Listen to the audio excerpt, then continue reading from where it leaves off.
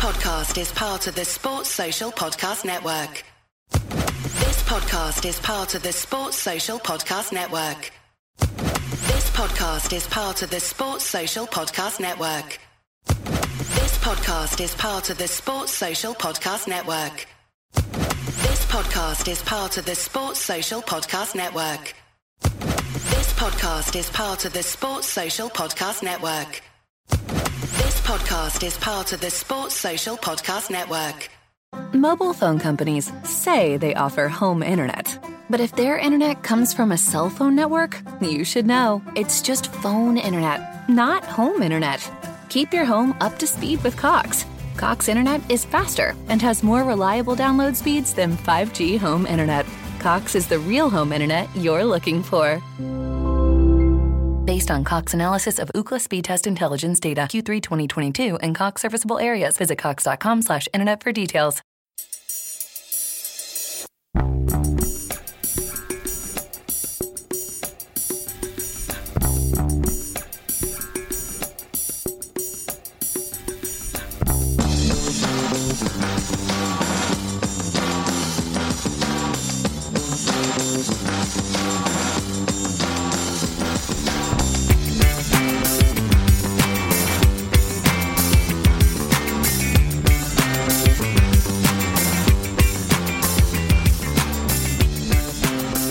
Smiles, it's PJ Dykes and JP Mason. It's a Celtic state of mind, and it's Thursday afternoon. JP, you were at the game. We're still talking about it, and quite rightly so. There is a lot to dissect. But what I want to know first of all is about your experience on Tuesday night. Talk to me about getting to that game. First time you've seen Real Madrid in the flesh, I'm guessing. It is. No, actually no. I went to a home game at the Bernabeu. This does not surprise me. I knew that you had probably at some point went and done that, and had that experience. It was by chance. Happened to find ourselves in Madrid on tour and went to a Madrid game. I don't have any, love of Real Madrid, never have. But there was a lot of us, and the majority consensus was to go see the game. So we went to Real Madrid against Leganes, and they absolutely tonked them. I think 5 or 6-0. Toni Kroos, Eden Hazard, Sergio Ramos scored as well when he was still there. So yeah, I'd seen them, but I'd long wanted to see them at Celtic Park just because we've played everybody else, it seems, and never Real Madrid. So it was just. I wanted to get to the ground as early as possible. I didn't want to get caught in any queues. I didn't want to have any issues with my ticket because I was kind of panicking about that as well, with the whole, activation of the card. Yeah.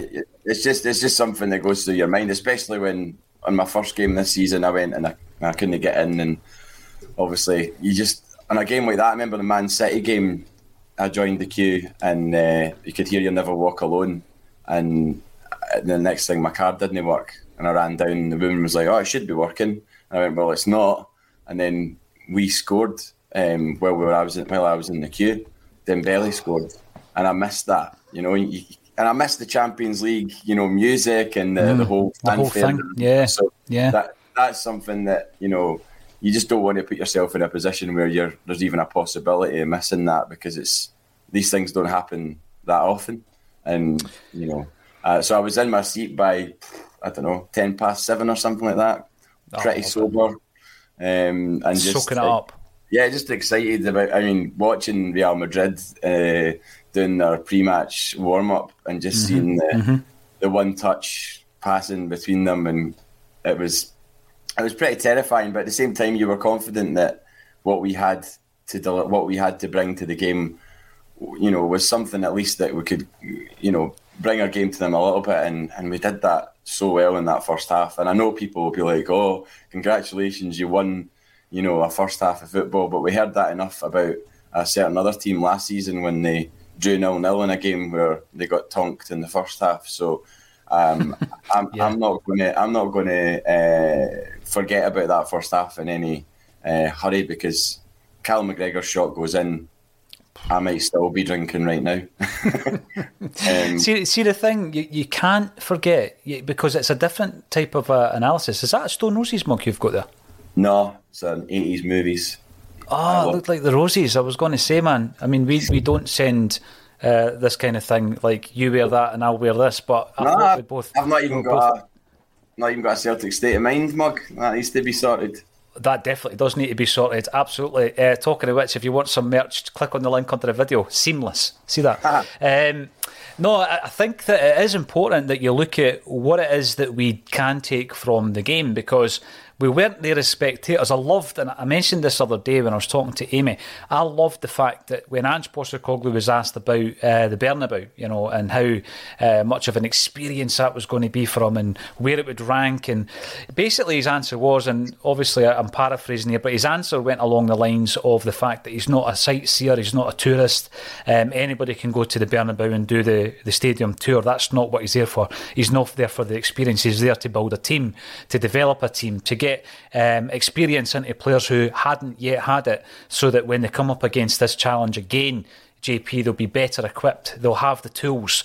Do you think, I mean, there are players I'm going to specifically look at, but do you think that particular game passed anybody by? I mean, going into the game, we're looking at various players who had obviously made the step up to Celtic, and then this is another step up to the Champions League. Because I'm thinking of a couple who we're going to talk about who absolutely took it in their stride. And I'm thinking of guys like Hatate and Matt O'Reilly took the game in their stride. And by the way, people might think this is a bit of a stretch too far, but I'm going to even throw in Jens. I thought Jens, having not played much football, didn't look out of place in the middle of the defence in a game like that. Did you think it passed anybody by? And by the way, that wouldn't concern me too much under the circumstances at this stage, if it did. I think it would be harsh to say passed them by, but I think Abada definitely looked a bit, oh my God, I'm playing Real Madrid. This is, one of the biggest games of my career, possibly ever. I just think his decision making wasn't quite as good. I mean, we don't know exactly the reasoning for him being hooked at half time, but I just think he maybe was a little bit overawed by the occasion. I mean, the guy's 20, do you know what I mean? You can't really have a go at him for that. I mean, what a massive game to play at this age in your career. And then, he couldn't have possibly escaped the build-up to the whole thing and the excitement, the anticipation, and then suddenly you're on the park wearing a Celtic shirt and expected to deliver. That said, I think a few people have said this, that he probably would have taken that chance that Maeda had in the second half. I know. Just because of his instinct. Like, he didn't have the time where he had to think, how am I going to beat this player, or how am I going to get down and put the cross in. It was just a simple, it fell to him. Would he have the time to take the touch? Remember he took the touch against Dundee United and rocketed it into the roof of the net. Aye. That was a pressure game. That was the last minute. Okay, it's not Real Madrid, of course, but you just wonder. Juranovic did fizz the ball in, really. It was right in front of me. So as soon as Juranovic hit it, he almost hit it like a sort of cross-come shot. So it did come at him. It did come at Maeda quite fast, but you do ask yourself, would Abada have done differently there? But as for the rest of them, I don't really think you could say it passed them by. There's no way you can get in at halftime 0-0 against Real Madrid if the game's passed you by. There's no room for passengers in that first half, and everybody contributed. And that shot from McGregor, I've watched it 15, 20 times now, and you just think, wow, it's an inch to the right, and it's inside the goal. Even a different spin on the ball, and it goes, it ricochets in a different direction. The reason I ask is because we've got to this stage here where, we're now playing the Europe's elite, the finest in European football, potentially the finest in the world. And you've got Ange Postecoglou on this journey of rebuilding Celtic. I mean, that's exactly what this is. I mean, he's rebuilding Celtic. And we've come up against that side pretty quickly, if you think about it, just over a year since he took over. And he has managed to get a group of players, JP, that many of whom, and I haven't checked this by the way, I fired it into the group chat after the game. I says, how many of these guys have never played in the Champions League, in the starting 11? And he's managed to bring them together, and they equipped themselves in such a way that you can't say there were, like you say, there were any passengers. I'm going to run through a few of the things, and we'll come back to Hatate and O'Reilly, because although I'm pointing them out, there were other really big performers, McGregor, for example. But Matt O'Reilly was making his 86th senior appearance in football. Never mind in Champions League football. That was his 86th game of football as a senior professional footballer. Unbelievable.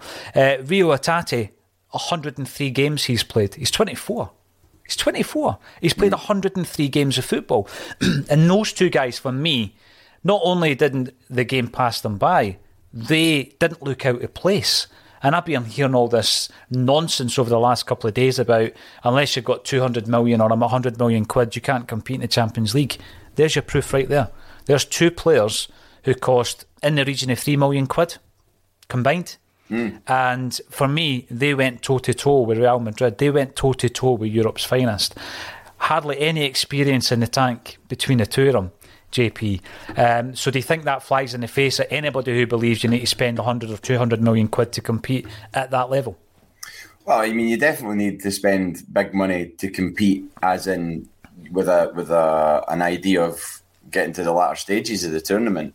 But at this point in time, in the group stages, depending on your draw, obviously, I mean, we couldn't have got a bigger team to start back in the Champions League than Real Madrid.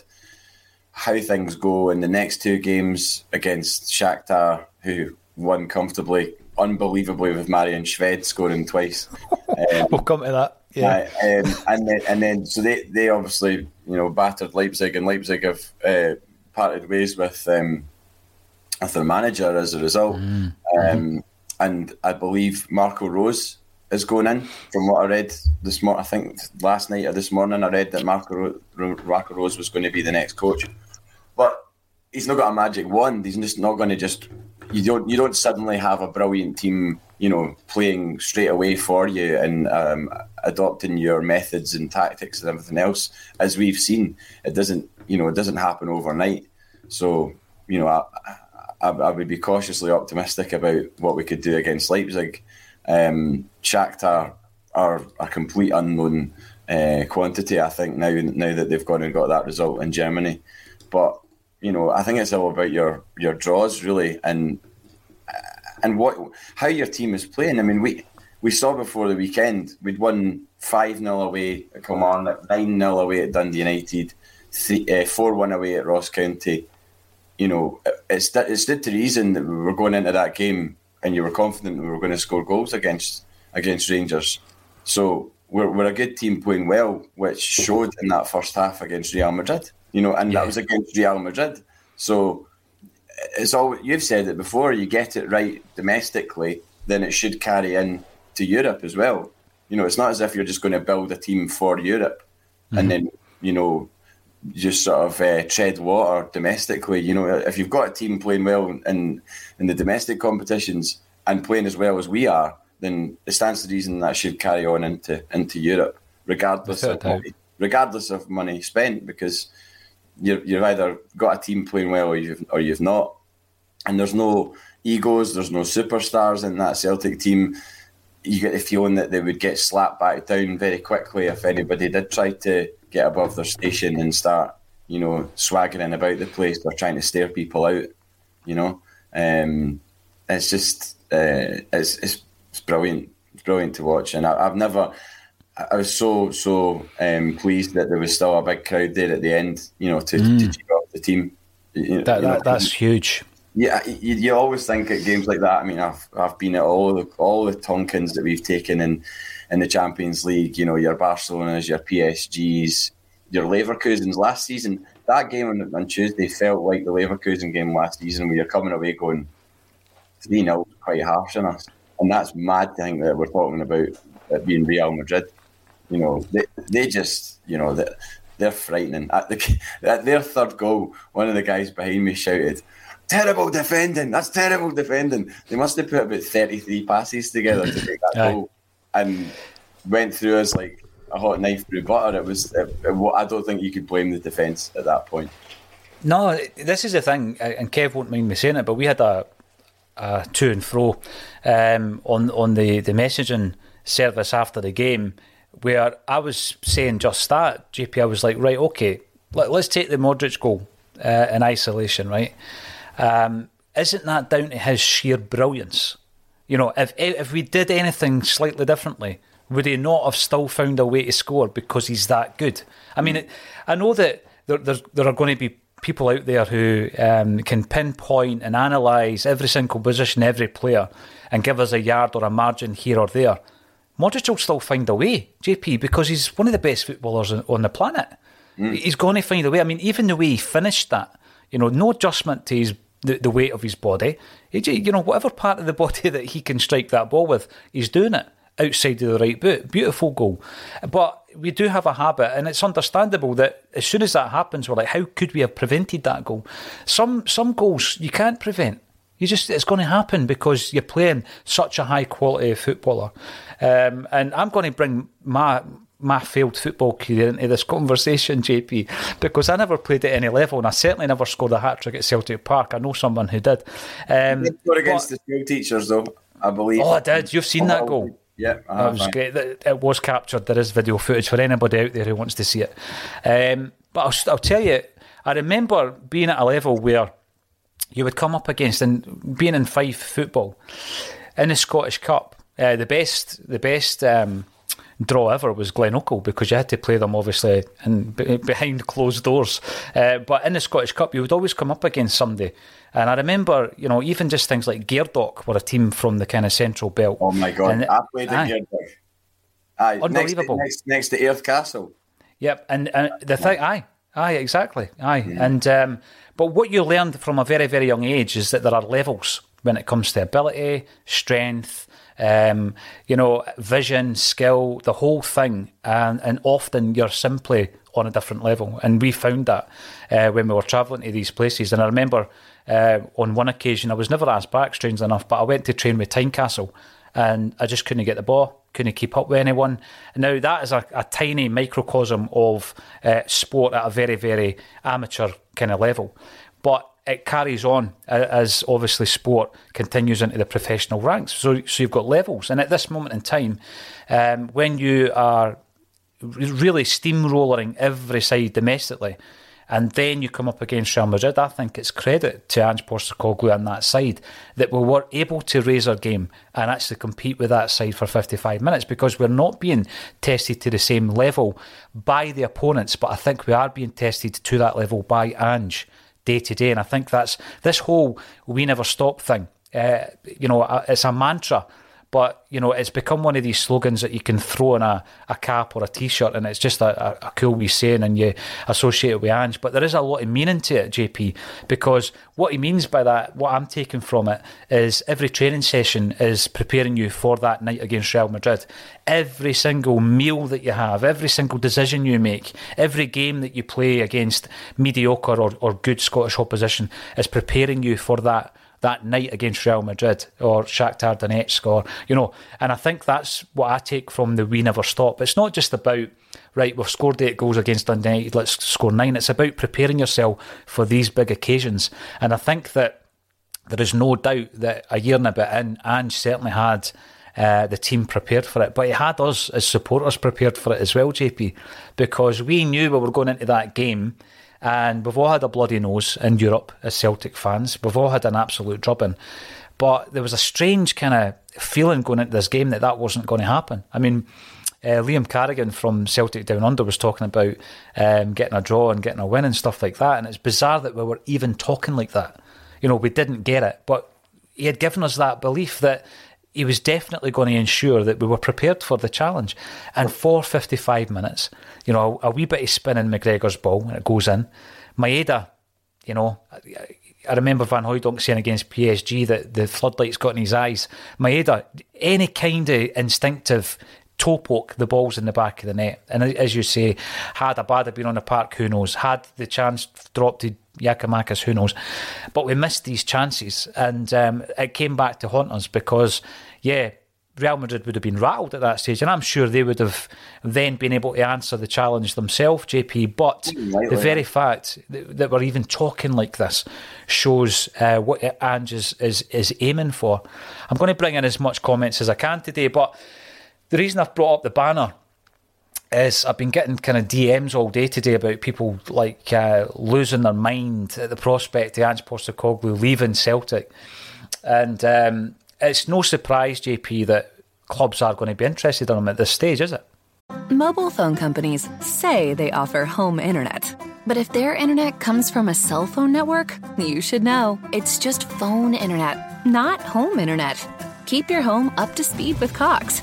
Cox internet is faster and has more reliable download speeds than 5G home internet. Cox is the real home internet you're looking for. Based on Cox analysis of Ookla speed test intelligence data Q3 2022 and Cox serviceable areas, visit cox.com/internet for details. This week on The Marketer's Report, Patrizio Spagnoletto, Global Chief Marketing Officer, Direct-to-Consumer for Warner Brothers Discovery, weighs in on building trust. Trust is a really hard thing to build and a really easy thing to destroy, and we have to be very respectful about that. Our partnership with iHeart has really helped us build that trust and that relationship with the on-air talent. As the #1 audio company, iHeartMedia gives you access to all. Every audience, live conversations, trusted influencers, and the data you need to grow. Go to iHeartResults.com for more. Nah, I mean, we saw it with Brendan Rodgers from very early on. There you go, 18 minutes. Brendan Rodgers. Is he one of the predecessors I was referring to? Probably. Just didn't know what to type his name. Yeah, no, I mean, he was getting linked with moves away. I mean, probably from the moment he walked through the door, because people didn't think that he was worthy of being a Celtic manager, and he was a bigger fish and all the rest of it. Mm-hmm. So now that Postecoglou's doing as well as he is, and people are picking up on his football and kind of legacy that he's starting to lay down at Celtic. Independent commentators, I've seen a lot of people that have got no skin in the game with regards to Celtic, making comments about Ange Postecoglou and sort of waving the flag for him as if to say, "Oh, here, check out what this guy's doing at Celtic, because it's pretty good," And you see some of the graphs that are presented of, the players' performance levels against Real Madrid, and you're going, right, okay, well, this guy knows how to set up a team, and he's no idiot. I mean, it's mad to think that a year ago we went to Livingston and lost 1-0 and came out. I remember coming out the ground that day just going, where do we go from here? Because we did look a little bit kind of not clueless, but I mean, Livingston had again taken 3 points off us, and you're just thinking, how is this continually happening?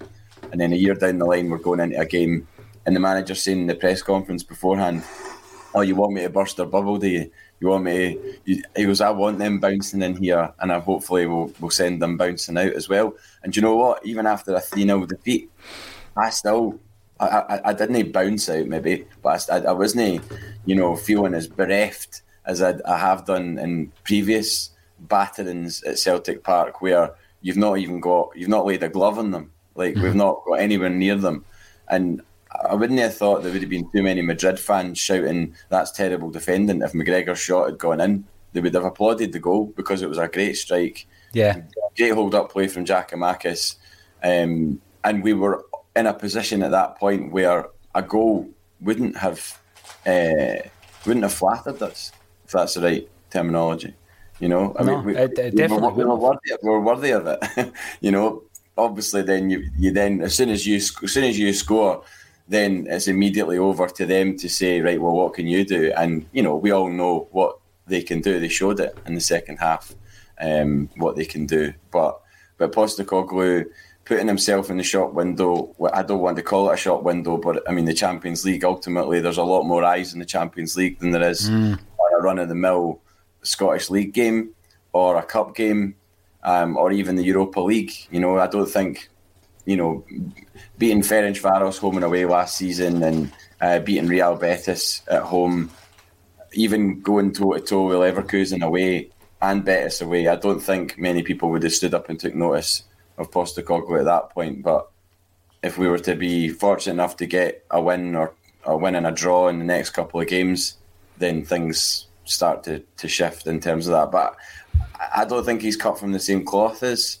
Brendan Rodgers had one eye on going back to England as soon as he was up here. You knew that. We all maybe kind of tried to pretend that we didn't believe that whilst he was dishing out the sort of the anecdotes and the Celtic patter that we all the half truths, yeah. Aye. But I mean, with Ange Postecoglou, you get the feeling that if he does have an idea of how long he wants to stay here for, it's certainly not leaving halfway through a season, and it's certainly not leaving until he feels his work is done. That's how I feel watching him and listening to him in interviews. Yeah, there is a job that he started, and that trajectory we were talking about again during the week there has been so steep in terms of the improvement and bringing his team together. That will obviously level off, JP, because it can't continue in that vein for 3 or 4 or 5 years. But he's done what he's had to do domestically at the moment. We're looked fierce this season, and you just know that Ange has had one eye on the Champions League. He's not had one eye on the English League, and that's the difference. Brendan Rodgers, when he comes in, as you say, stepping stone. If he looked at Celtic as if we were a stepping stone to get him back into the English Premiership, he got what he wanted and away he went. I don't think Ange is the same kind of character.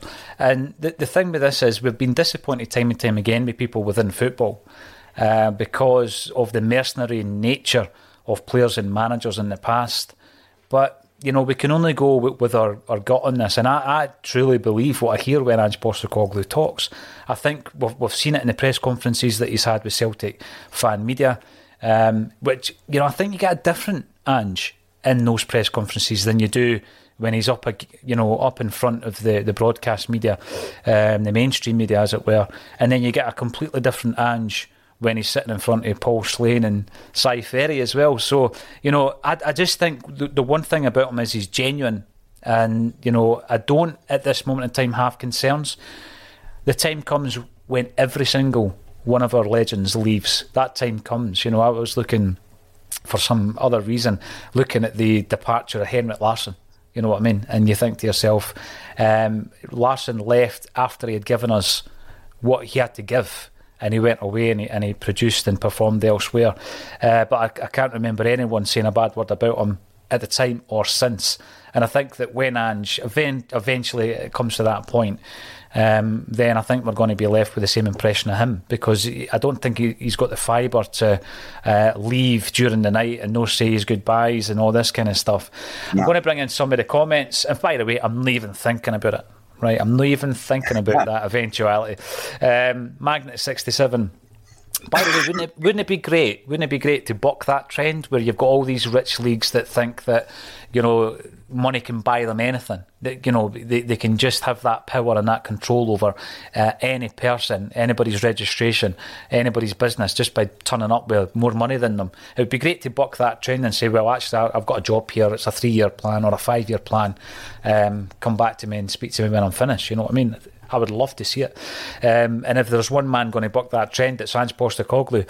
Afternoon Axom team, no way on earth will Ange be lured away to any mediocre EPL club. Absolutely. I mean, I think, he is where he is because he wants to compete like he did on Tuesday night. And after the game, JP, he was disappointed. He definitely he doesn't want to be an also-ran. He wants to compete at that level. And you've got to take your hat off. Another thing I want to say, obviously, we bigged up the Celtic support on the night. I watched back the footage on an American-based channel, and although it wasn't two American commentators, there were two people who I don't think had a great, real interest in Scottish football. They were covering the game. I think maybe Kev Graham was watching the same game as me. And basically they were saying, wow, Haksabanovic, the last time he played for Celtic was against Ross County. And look at him now. And they were talking about Scottish football in disparaging terms. But by the end of the game, they had a respect for Celtic, JP. You could tell the way they were talking, the way that Celtic had approached the game against the European champions. They had a respect for Celtic.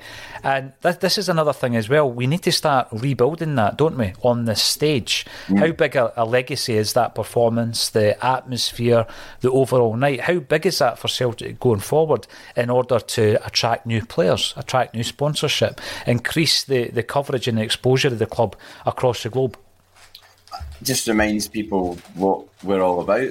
You know, as a club, there was numerous news outlets and media people I've heard of, people I've not heard of. You see it on Twitter. You know, people with ticks, so they're of substance, verified and all that. You know, you see them posting stories, you know, or clips just saying like, "Wow, what an atmosphere! This place is something special." And you know, I don't like this kind of feeling like you're almost embarrassed to say, "Oh, that Celtic Park is a really good place to go and play football." I mean, you shouldn't be.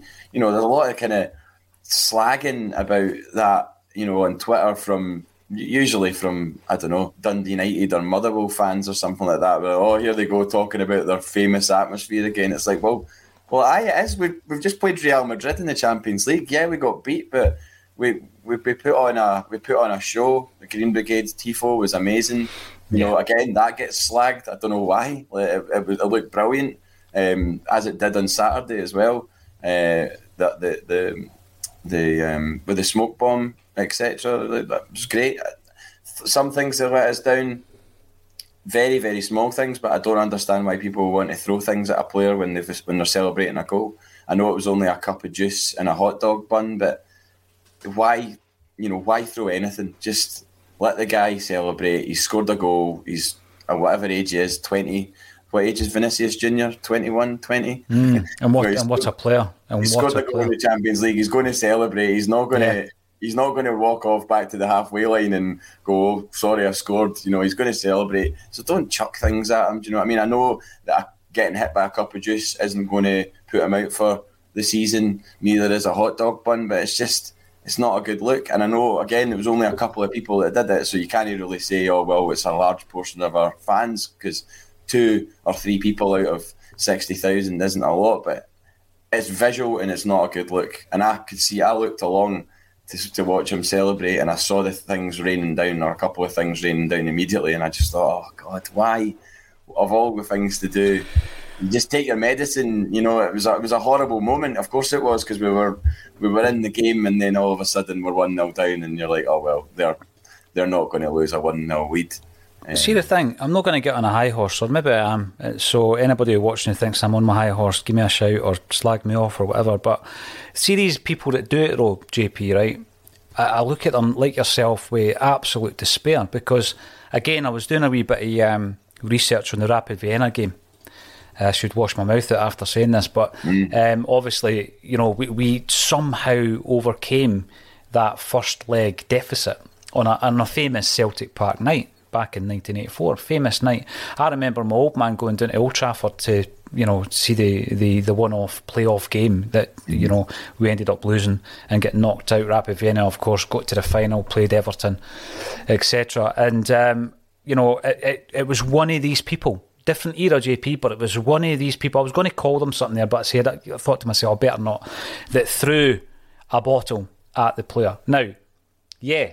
Ever since then, and it's almost 40 years since it happened, we focus on the player because he completely feigned injury. The bottle was nowhere near him. TV footage showed that. It was nowhere near the guy. And he left Celtic Park with bandages around his head and everything, right? He looked like one of the cone heads. You know, his head was up to here with bandages. The bottle went nowhere near him. And he feigned it. But throwing the bottle, there's the issue. I don't know who it was. I don't know if there was ever any legalities after it, but these people do exist, and they ruin things for people. They really do. And you know, I could be hypercritical of them, because I think that in the past, JP, Axom as a platform, I as an individual, we've been criticised like as if we're one of these scoundrels that do something bad for Celtic's good name and reputation, but we don't.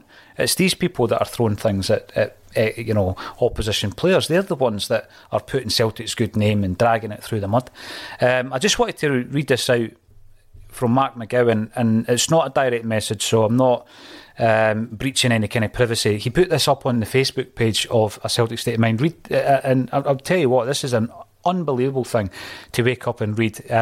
He says, not Celtic related, but I just want to thank Axom. I was an alcoholic, drinking litres of vodka every day. I've been sober for nearly 7 months. Watching your daily bulletins and music helped me through my hardest times. You guys do a lot more than you realise. Thank you. And that was on the Facebook page. And these people appreciate that what we're doing, JP, is just a couple of Celtic fans who, by the way, during the week, because you're so busy and because life takes over, we don't generally see each other that often in person. So 2 Celtic fans hooking up, talking about Celtic, about one of the greatest nights in European football that I can remember. And unfortunately, people give you flack for that. You know what? Focus your flack on these people if you see them in the stadium. Have a word with them, man. I mean, that's what's bringing Celtic's name into disrepute after such an amazing night, an amazing tifo. I mean, the very fact, where else on this planet, right, would Real Madrid go and play football and be met with a chorus of Viva la Quinta Brigada, right? Where else on this planet? And by the way, the people singing it, JP, know why they're singing it. Mm-hmm. They know why they're singing it.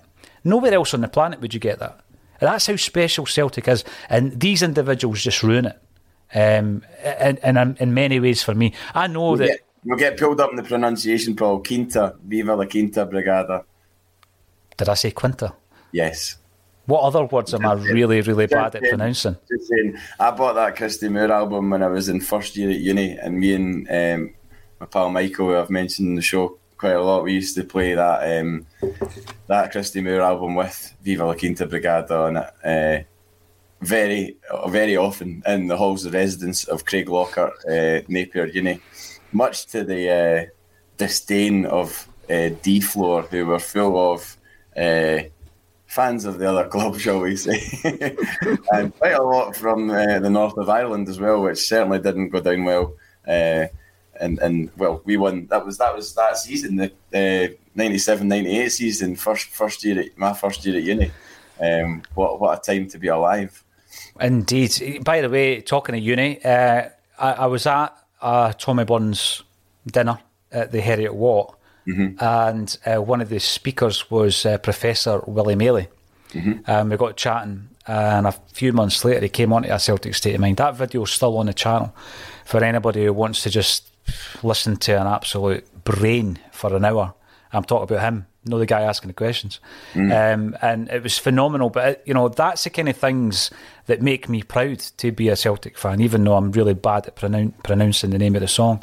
That kind of thing makes me proud. And in the same breath, you know, I'm being critical of one or two, an absolute minority. JP, I mean, there's no point in turning it into a crusade or anything like that. I mean, it was definitely a couple of people, but it's just a couple of people on that stage in the Champions League was a bit two people too many for me. And then the other thing I want to mention, because I saw a lot of it on Twitter as well, was just like, hope all these clowns clapping Modric off the park. You know, it will be good when they're not there on Saturday when we're playing Motherwell at home. Well, guess what? I will be there on Saturday at home at Motherwell, and I did applaud Modric as he left the pitch, because he was leaving the pitch. He wasn't able to do anything anymore. I wouldn't applaud something that he did whilst he was on the pitch. That's a bit mental.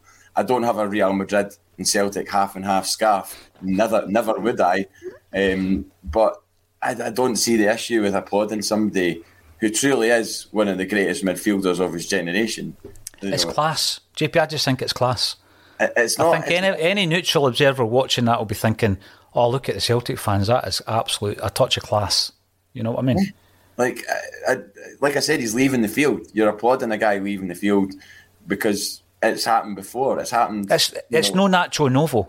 You know what I mean? No. We're not applauding somebody like that. No, absolutely not. And it's not as if he's this vicious guy who's been going around 2-footing people or anything like that. You know, he basically played every single pass with the outside of his foot.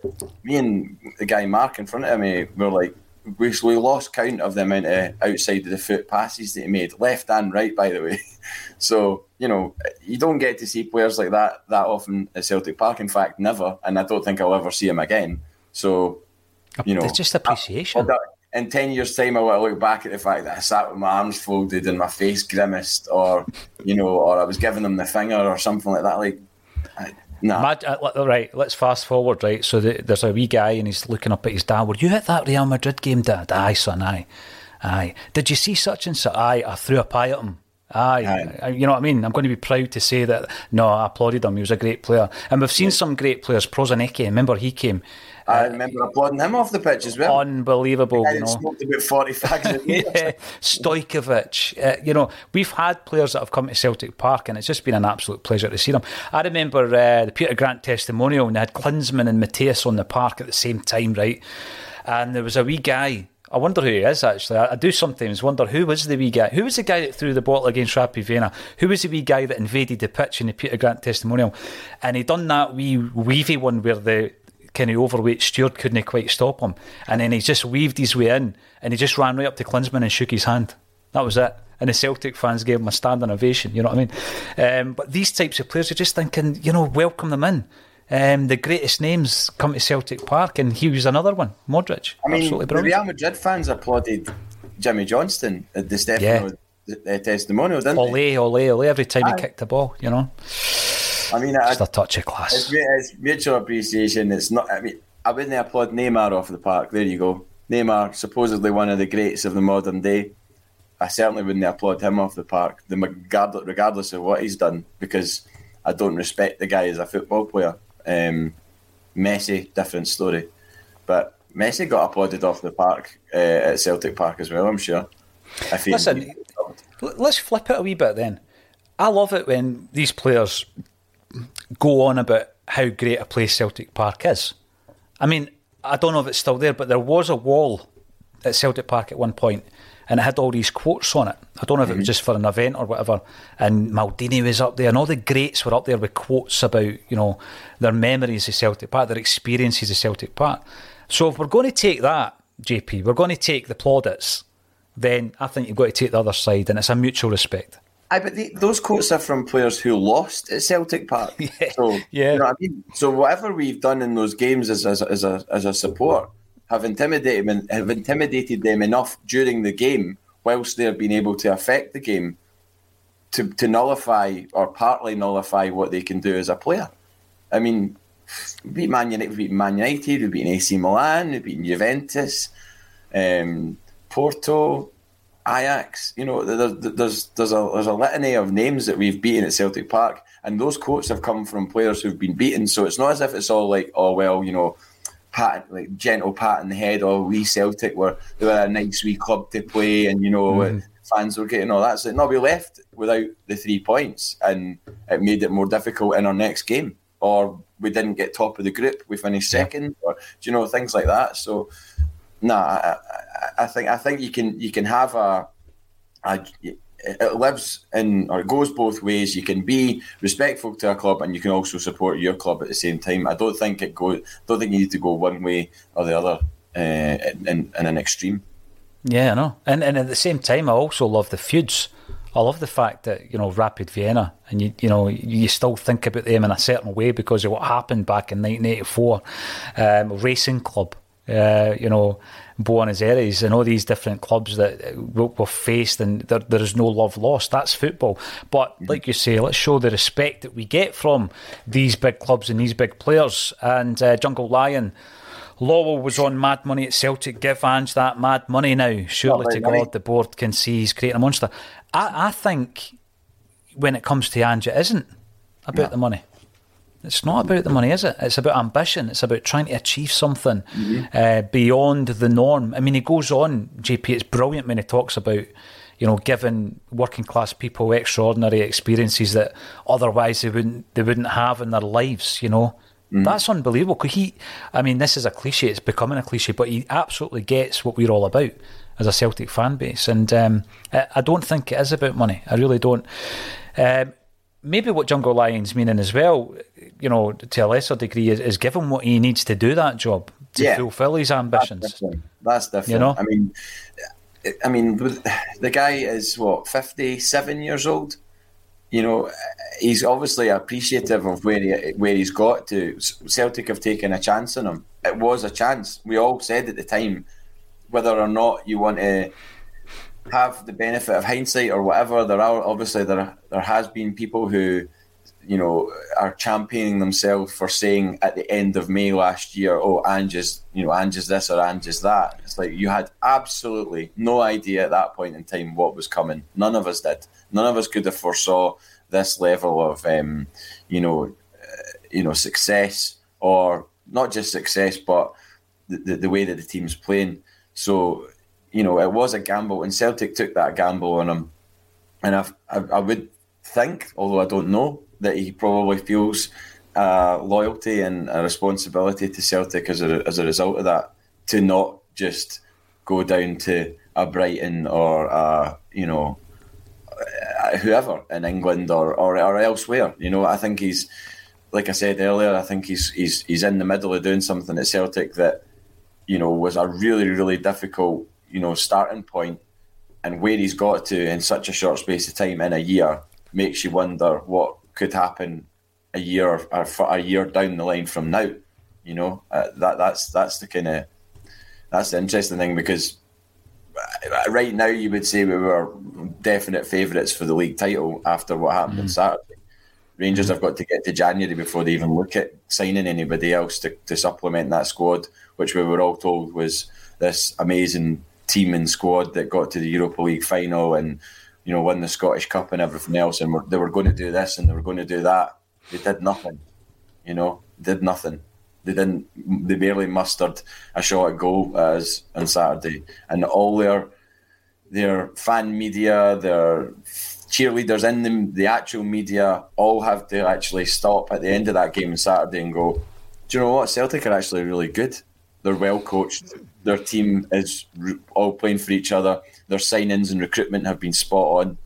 Rangers had Yilmaz and Davies, who we missed out on the bench last night. Now, does that not hark back to a Champions League qualifier when we had Julian and Bolingoli on the bench? Two players that weren't trusted in the exact same positions, by the way. So you're wondering, is the same thing going over there recruitment-wise going on that happened with us prior with Neil Lennon? Who knows? That's for them to worry about. But, our recruitment has been spot on, and you can't argue with that. Now people in the media and their fan media can't argue with it either, because it's staring them right in the face. And also we're at a stage, JP, where that can't be undone in one transfer window. We're now at a stage where Ange has done so well in 3 transfer windows, right, that he's not going to start underperforming in terms of his recruitment. We've got a strategy.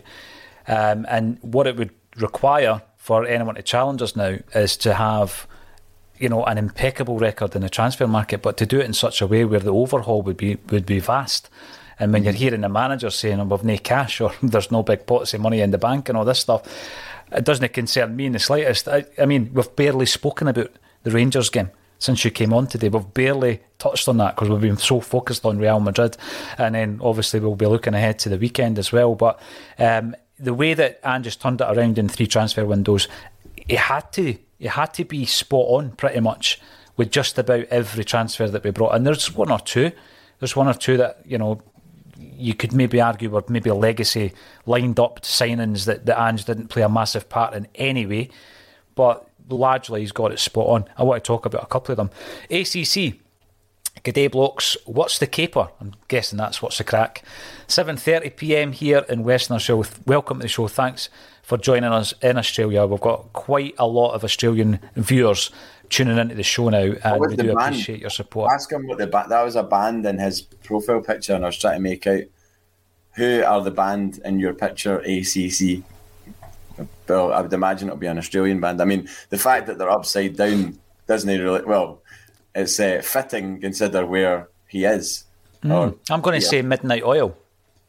Nah, no way. It looks too new a picture. Nah, it'll be like there's a glut of Australian bands these days that have come out of nowhere, like Pond and Tame Impala and all that are they've got like quite a good seen like new Aussie bands that do well in Australia and then come over here, and then all the Australians that live in Glasgow go and see them in a venue here, and they sell out venues here. I've seen it happen loads of times. Nah, well, probably. Let us know, ACC. Get into the comments.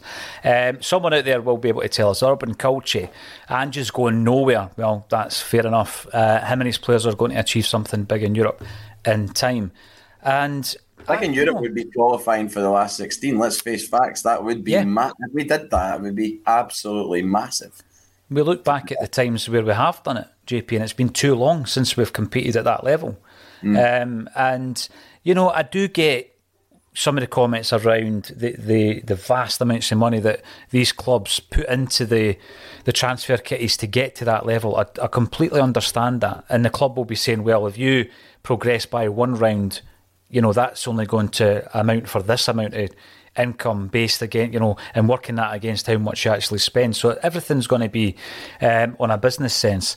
But the actual impact of someone like Celtic getting to that stage of this tournament for the club would be massive, and it allows you then to build. I think no matter what happens this season in the Champions League, if we come away from that with 6 games in the Champions League, JP, we've done better than we did last year.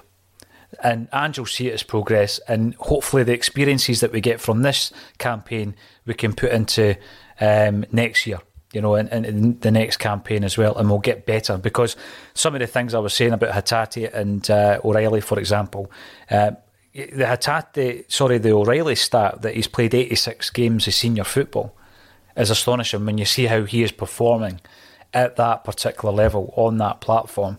And we spoke prior to the game about players stepping up to perform on a consistent basis for Celtic.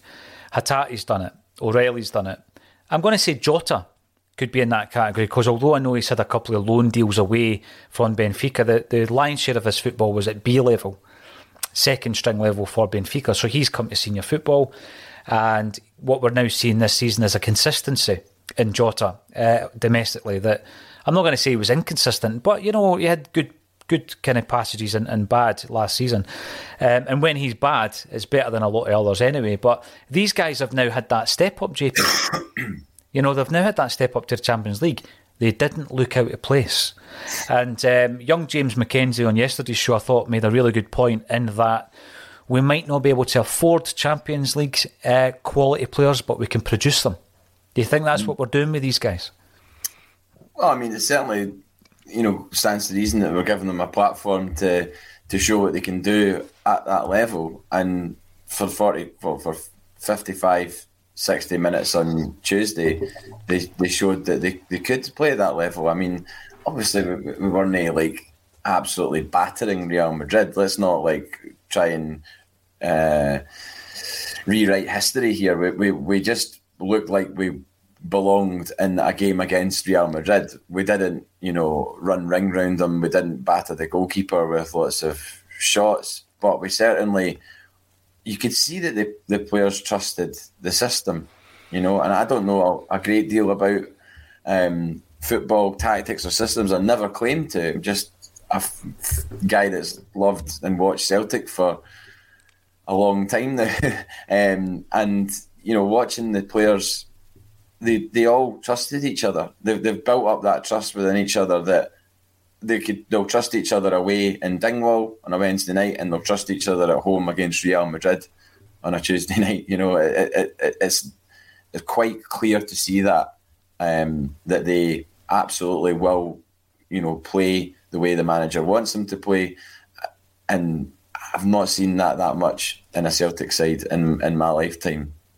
That you can apply those principles across against any opposition. And you look back, I asked this, I was walking out just at the Forge, you know, I was heading up to the Duke bar on Saturday after the game, and there was an older guy, looked like he was maybe in his sort of mid-70s or whatever, walking kind of, I'd actually seen him as soon as I came out of Celtic Park, and I met somebody that I was chatting to. So by the time I got to the Forge, I ended up back alongside this guy who I'd seen coming out of the ground, and he was just walking kind of gingerly, and I just tapped him on the shoulder. I went, how does that compare with you've seen? I said, you've seen a lot more than me. How does that compare? And he went, I tell you what, son, absolutely fantastic. That's as good a Celtic side as I've seen in a long, long time. And he will remember the time when the principles that Jock Stein put in place applied in Scotland and in Europe. And we were going and doing it in Europe as well, and obviously did it to the final whistle in Lisbon. So, that's I know that's only one guy and all the rest of it, but I get the feeling that this is a similar. Mobile phone companies say they offer home internet. But if their internet comes from a cell phone network, you should know. It's just phone internet, not home internet. Keep your home up to speed with Cox. Cox internet is faster and has more reliable download speeds than 5G home internet. Cox is the real home internet you're looking for. Based on Cox analysis of Ookla speed test intelligence data Q3 2022 and Cox serviceable areas, visit cox.com/internet for details. This week on The Marketer's Report, Patrizio Spagnoletto, Global Chief Marketing Officer, Direct-to-Consumer for Warner Brothers Discovery, weighs in on building trust. Trust is a really hard thing to build and a really easy thing to destroy, and we have to be very respectful about that. Our partnership with iHeart has really helped us build that trust and that relationship with the on-air talent. As the #1 audio company, iHeartMedia gives you access to all. Every audience, live conversations, trusted influencers, and the data you need to grow. Go to iHeartResults.com for more.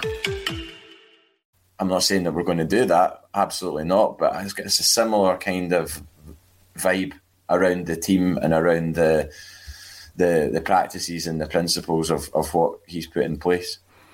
I love hearing stuff like that. And you've actually made me think that you were talking there about going to Dingwall and then Real Madrid.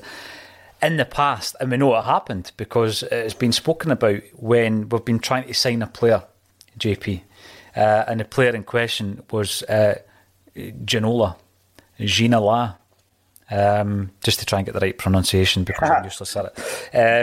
And he was in a meeting. He was in a meeting with Fergus McCann, Tommy Burns, and Willie Hawkey was in the meeting as well. And he speaks about it in a book. It was either We Are Celtic Supporters or Faithful Through and Through. It was a book written by Richard Purden. There were three of them. Keeping the Faith was the other one. And he's interviewed Willie Hawkey, who tells the story when they're trying to sign Ginola and McCann used the immortal line, can he do it on a wet Tuesday night at Brockville? And Willie Hawkey's kicking him under the table as if to say, stop trying to put this guy off from signing for Celtic. Obviously he went and signed for Newcastle. But do you think now that the attitude at Ange is not whether or not he can cut it at Dingwall, but maybe the question is, can he do it on a Tuesday night against Real Madrid? Is that the mentality of Ange Postecoglou? Can he do it to the level that I want him to play at? Now, JP has dropped out, so I'm going to have to speak to you guys and girls in the comment section until such times that JP comes back in. It could well be an issue at my end. Here he comes. Did you drop out just for a wee second there, mate? Your screen started to go quite wonky, wild, and then you froze, and then I disappeared. Deary me. Maybe somebody out there is downloading or uploading in the studio outside, so they will be reprimanded, obviously, because I'm a control freak. No, but what I'm trying to say is, has the book, the Richard Purden book, the mentality, has it changed? Are we no longer concerned if somebody can do it against Falkirk at a wet Brockville on a Tuesday night, and we're now thinking, can they do it against Real Madrid on a Tuesday night on a European platform? Has that mentality changed? I mean, you go back to Neil Lennon talking about the culture. What did he mean when he said the culture has to change? You know, what was he talking about? Was he talking about this? You know, like, it would be interesting, it would be really interesting to have an interview with Neil Lennon and Ange Postecoglou. You know, maybe not now because they're, you know, Ange Postecoglou is in situ as the manager. But, you know, a few years from now, can you imagine sitting at Royal Concert Hall in between Postecoglou and Lennon and talking to them candidly about what was going on when Lennon was there and what changed when Postecoglou came in and what was allowed to change when Postecoglou came in? Because that would be box office to hear and see that. Because maybe the whole 10 in a row thing would be explained away. And by the way, I wonder... Mobile phone companies say they offer home internet. But if their internet comes from a cell phone network, you should know. It's just phone internet, not home internet. Keep your home up to speed with Cox. Cox internet is faster and has more reliable download speeds than 5G home internet. Cox is the real home internet you're looking for. Based on Cox analysis of Ookla speed test intelligence data Q3 2022 and Cox serviceable areas, visit cox.com/internet for details. The nick that they're in right now, I wonder, was 55 worth it? Was 55 worth it for what you're left with right now? Because they threw everything at 55, and now they're back in the Champions League, but they're not competing as I think they all thought they would last night. Because it's not an easy place to go, as we know. It's not an easy place to go. We've gone there with a pretty good firing side in domestically, and we've gone and got absolutely battered by bigger and better teams. So it's testament to Ange Postecoglou that we have a fit and firing domestic team, but also went there on Tuesday and still came away with from the game with plaudits.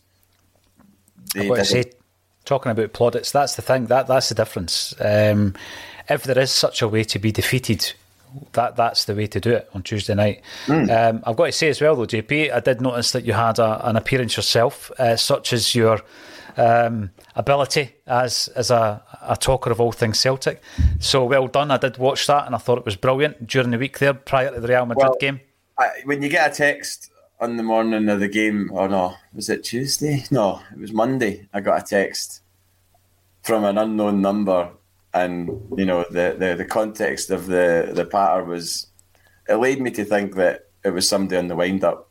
The guy saying he was from the BBC, asking if I wanted to speak about Celtic against Real Madrid or Celtic in the Champions League, and my immediate go-to thought was that it was one of my...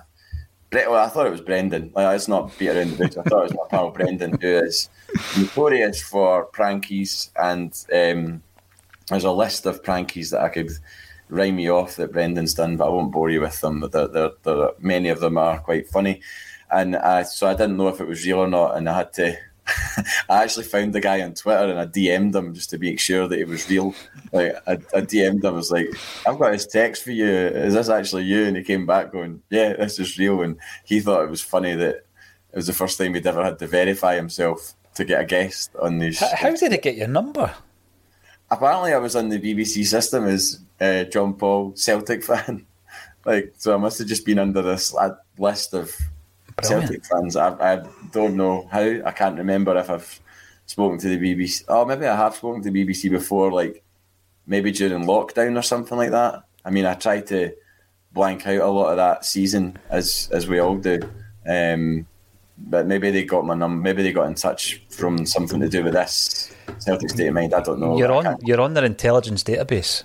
Well, that's scary. There's about 1,000 of you watching. Sorry if there's been a wee issue with my signal in here. I will get to the bottom of that. There is horrific weather. I don't know if there's something needing a wee a reset procedure for tomorrow, but I am keen to find out what ACC's avatar is. So if you're listening to ACC, let me know, because JP reckons it's something a wee bit more modern than Midnight Oil. I did love Beds Are Burning. Beds Are Burning. Brilliant. Loved that. Superb tune. Let's have a wee look ahead then to the weekend. Back to domestic business. I guess the big question I'm going to ask is, now that we're into the 2 games a week, do we do what we did against Ross County? Do we rest a few, knowing we've got Shakhtar Donetsk? I would say so. I mean, Haksabanovic looked good when he came on. He did. He looked good when he came on against Ross County as well, but he looked good at the weekend. I think maybe a start for him. Maybe another start for Moy at home. He's not started the game at Celtic Park yet. Ralston, you could argue, could come in. Maybe even Bernabe.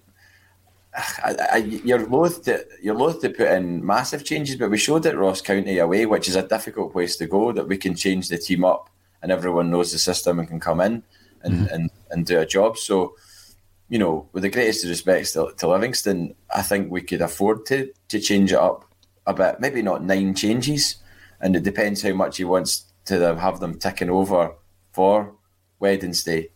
Incidentally, I'm going to be in Spain on Wednesday, so I'm going to need to find a pub in Seville, of all places, to watch the Shakhtar Donetsk game, which is an early kickoff, by the way, if anyone's not noticed that. It's a 5:45 kickoff on Wednesday.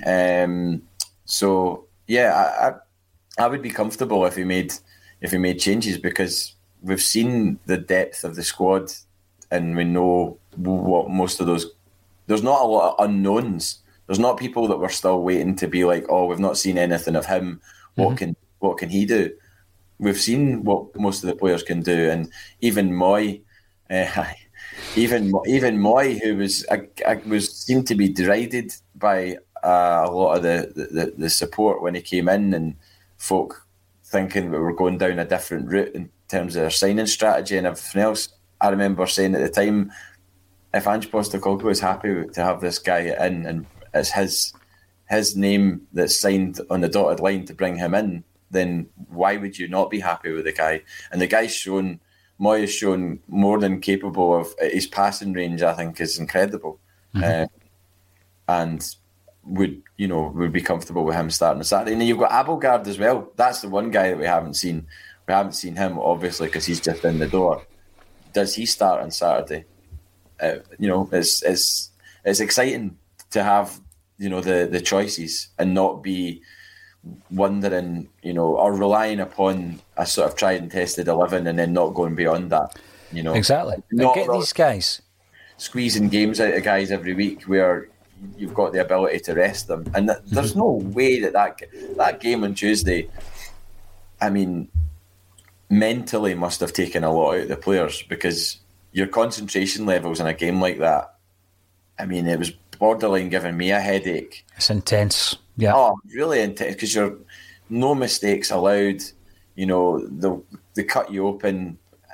I mean, I saw that the first goal analysed by a guy on I can't remember. I think it was tifo.com or something like that. There was a guy that stood, an English guy, and he stood and he analysed the 3 goals that Celtic conceded and used sort of markers to show exactly, Juranovic was pulled out of position, and therefore there was a space for Vinicius Junior, so everybody moved across, and Valverde was tight on Jens, and then that ball down the wing just set them open, and then we just got completely cut open. But the concentration levels to get to that point without conceding a goal must have been really, really intense. So it stands to reason that you would want to probably rest a good amount of the team on Saturday, because we've got another big test next Wednesday where it won't be as intense as it was at Celtic Park.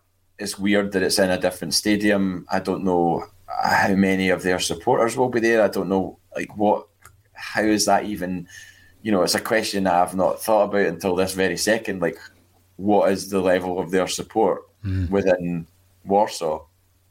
I have no idea. And we've only got, 1,300 tickets or something like that? Yeah, I'm sure there'll be a lot more of us in the ground than the official allocation. It's going to be a very different Champions League night, isn't it, next week? That's for sure. Michael, I probably do need therapy for Ginola, but what a head of hair that guy had, man. I mean, you've got to love it. You've got to love it. And, I have made comparisons between him and Jota. But we have Jota, we didn't have Ginola, we almost did, and I never quite got over that, JP. I'm not sure who the Australian artist is, but Stevie Boy reminds us that Holly Valance had an extraordinary range. Yes, she did. She absolutely did. Was in the last episode of Neighbours as well. Oh, did she make a return? She made a return, in a scene with Natalie and Brulia, even though they were never in the show together. They managed to try to visualise that scene. Work an angle to get them both in the same scene. Wow. Wow. Yeah. Listen, JP, it's always an absolute pleasure, and I know I continually say that, but it actually is a real pleasure to chat to you. We've had about 1,000 people tuning in live, which is phenomenal, on a Thursday. Thanks everybody for supporting what we do. When we get wee messages like I read out earlier, it really just brings it home that we are getting into people's living rooms and on people's tablets and all that kind of stuff, JP. And it's very, very, to be honest with you, mate, it's humbling when you get a wee message like that, isn't it? Well, met a couple of guys on Saturday in the Brazen Head for after the match, and I have to thank them, or one of them, Matthew, for getting me a shot of Zambuca. But I really have Zambuca. In fact, shots full stop are not really my thing. So whilst I appreciated the sentiment, I definitely didn't appreciate it on Sunday morning because, my God, grim. But and David as well. David, who's really keen to come in and see the studio, and we'll set that up for him. He works in Edinburgh, by the way. So he was keen to come in and see the museum that is the Celtic State of Mind studio. It's just a lot more. It's a lot more than just that wee corner that you're sitting in right now. I mean, the room next door is quite overwhelming. I see a new thing every single time I come in to see it. You know. All you need to do is look at the bookshelf. We've got everybody on there from Berry Gorty to Bernadette Devlin. On that bookshelf as well. So in you come, you will be welcome. Brian, what she was torn about doing it, come on. What I was going to bring up actually is it wasn't that one, it was the one underneath it. Natalie Imbruglia, I seen her live, and I was telling one of the boys in the studio that I was at, I can't even remember what festival it was, but what happened was it Tina Park? No, she did Tina Park. Yeah. Ian Brown was on after her, I think, or somebody was on after, so I got in nice and early, I was right down the front. So they don't believe a thing I tell them in here. So one of them brought up the video of her performance at Tina Park, and there's a moment where it pans over to the crowd, and there's me with my Shaun Ryder curtains down the front. You actually see yourself? There's a video of Pulp from Tina Park where the camera shot goes behind the drum kit, and you can see me, and I've got those kind of 90s train spotting tinted specs on, you know, they were like orange tinted specs. Had them on for Pulp's headline set, which was that was my first Tina Park, first festival. And they're coming back next year, Pulp, coming back for live dates. Yeah, can't wait. There'll surely be one in Scotland somewhere, so I will be there if I can. Absolutely.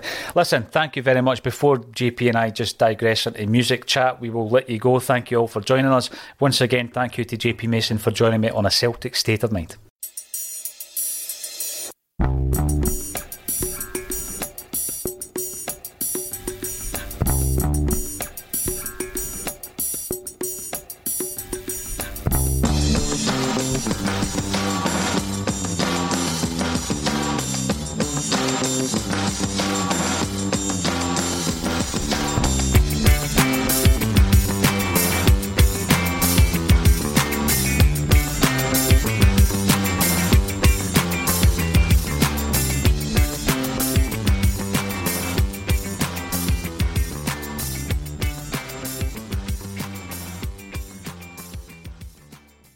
Hey, what's up, guys? This is MMA fighter Clay Guida, and I'm not afraid of anyone or anything. But losing my hair was an entirely different kind of fight. So if you're suffering from hair loss like I was, then you gotta check out my boys at Bosley. Pound for pound, they are the champions of hair restoration. That's why I turned to Bosley to get my hair back. The entire Bosley team was so professional and kind from start to finish. All it took was a simple one-day procedure, and I was on my way back to rocking my full hair again. So take it from me. Don't wait if you are thinning or receding. I'm so thrilled with my results, I just wish I would have went to Bosley sooner. It's time to finally knock out hair loss because the best is yet to come. Check out Bosley today. When MMA fighter Clay Guida was losing his hair, he trusted Bosley to get it back. Now it's your turn. Get a free information kit, plus get a $250 off gift card when you text SCORE to 203203. That's text SCORE to 203203. Don't wait. Text SCORE to 203203. Mobile phone companies say they offer home internet. But if their internet comes from a cell phone network, you should know. It's just phone internet, not home internet. Keep your home up to speed with Cox. Cox internet is faster and has more reliable download speeds than 5G home internet. Cox is the real home internet you're looking for. Based on Cox analysis of Ookla speed test intelligence data, Q3 2022, and Cox serviceable areas. Visit cox.com/internet for details. Sports Social Podcast Network. Sports Social Podcast Network. Sports Social Podcast Network. Sports Social Podcast Network. Sports Social Podcast Network. Sports Social Podcast Network. Sports Social Podcast Network.